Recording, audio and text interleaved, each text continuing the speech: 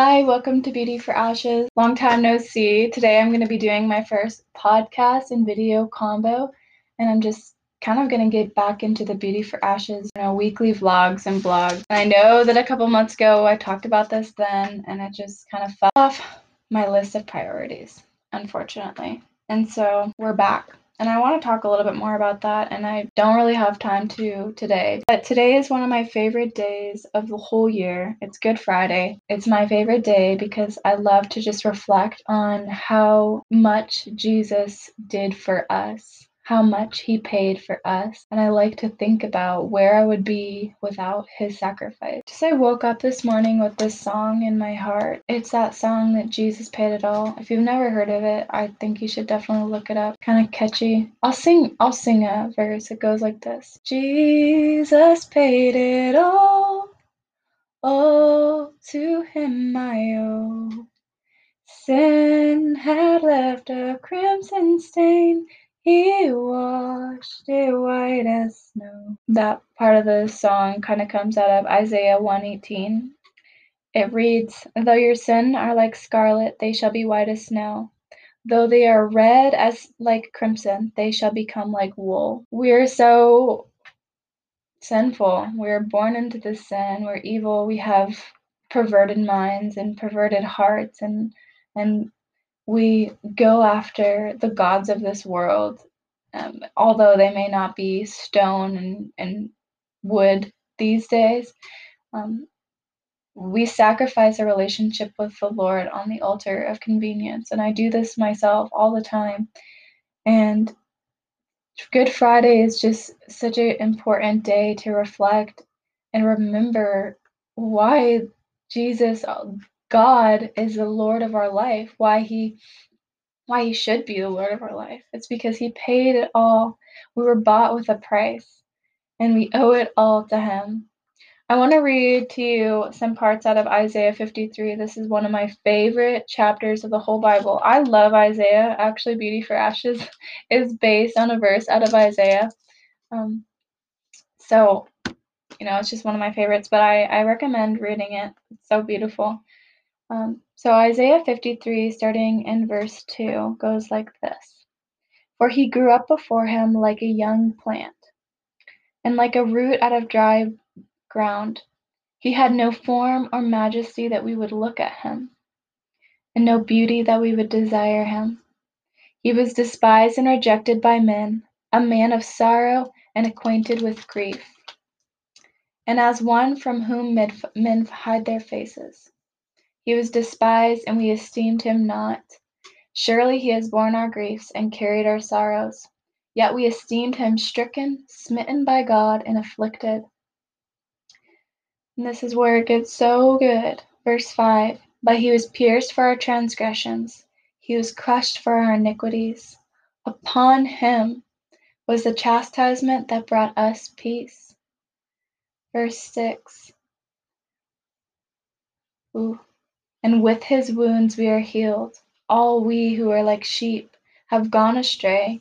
We have turned everyone to his own way, and the Lord has laid on him the iniquity of us all. He was oppressed and he was afflicted, yet he opened not his mouth. Like a lamb that is led to the slaughter, and like a sheep that before its shearers is silent, he opened not his mouth. By oppression and judgment he was taken away.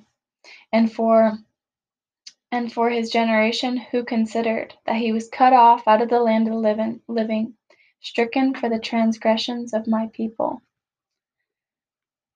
This passage is written long before Jesus was born. This is in the Old Testament. This is Isaiah. He was a prophet, and he was prophesying about Jesus and about Jesus's life and what his purpose on this earth was.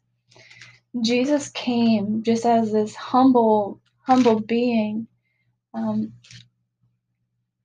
in a manger.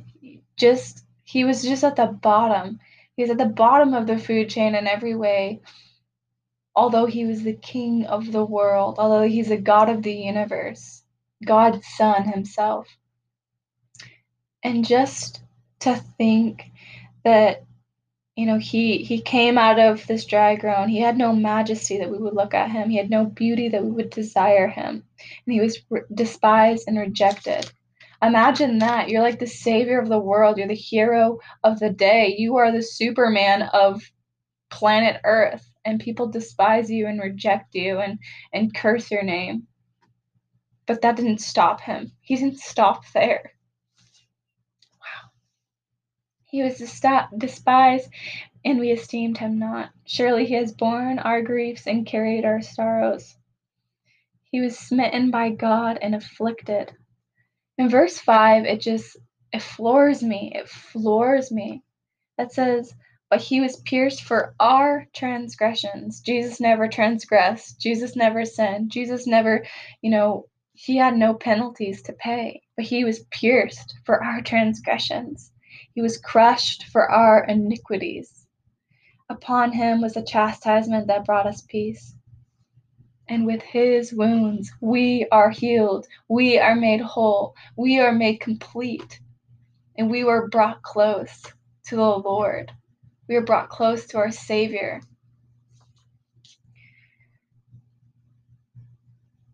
I love in verse 7, he was oppressed and he was afflicted, yet he opened not his mouth. Like a lamb that is led to the slaughter, and like a sheep before the shearers is silent. He is so big. God is so big. He could have had angels come and rescue him at any moment. He could have struck every person that was bashing him down there while he was at the cross. He could have had them struck by lightning. He could have stopped the scorning. He could have done whatever he wanted. Yet he was led to the slaughter silently. He didn't open his mouth. Even when he was being convicted, Jesus didn't dignify their convictions with an answer. He was quiet. The most innocent person on earth slain for us. It's beyond comprehensible in my mind. And so this is why today is so special to me, is I know how sinful and evil I am. And it's because I see the purity in the Lord. We can justify ourselves all day long, and you and me, we can call ourselves good, and we can call ourselves righteous, and we can be self-righteous. But at the end of the day, when we look at the Lord, when we look at his purity, we see how flawed, how gross, how perverted we are. And so I know what he paid for. I know he paid for just a total sinner. I had a friend the other day, she posted on her Instagram, this was last week, a picture of Jesus on the cross and a picture of Barabbas. And I don't know if you know the story, but the people voted that Jesus be killed rather than Barabbas. And Barabbas is this man who was a murderer. He was like a mobster, like he would create mobs in the streets. He didn't listen to authority. He was a rule breaker.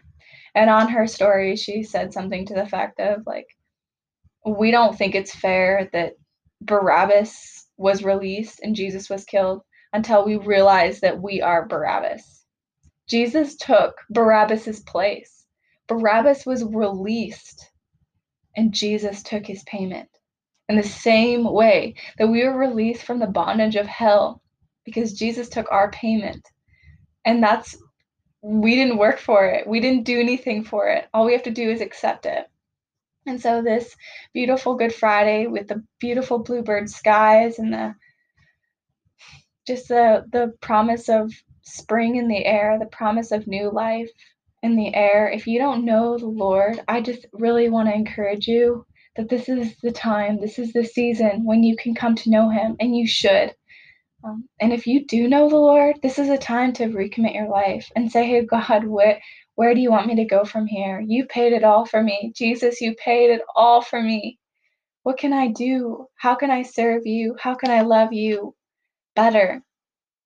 And I really, truly believe that the Lord has a mission for you. He has a mission for me. And I think he wants us to be called into that, and he wants us to walk into that. So I just want to encourage you, seek him out, seek his face, thank him for his sacrifice, and get excited for Easter Sunday or Resurrection Sunday when the Lord, um, you know, proves proves his power by conquering hell, conquering death, and coming to life, and just be anticipation for that. Um, yeah, so get into the Word and find a place to go to church here tonight off this Good Friday or on Sunday. And if you're interested, Kingdom Life Church is where I go in Anchorage. It's a really awesome church, and we're going to be having a couple services. Tonight, we're going to be having a service at 7 p.m. Tonight, we're having a service at 7 p.m. And then on Sunday, we're going to have a service at 9 a.m. and 11 a.m. So come and receive and rejoice in Jesus' resurrection. All right. We'll talk more about why I'm back and like kind of where my heart is in that. But that's just what I wanted to talk about today. All right. Have a good one. Be blessed.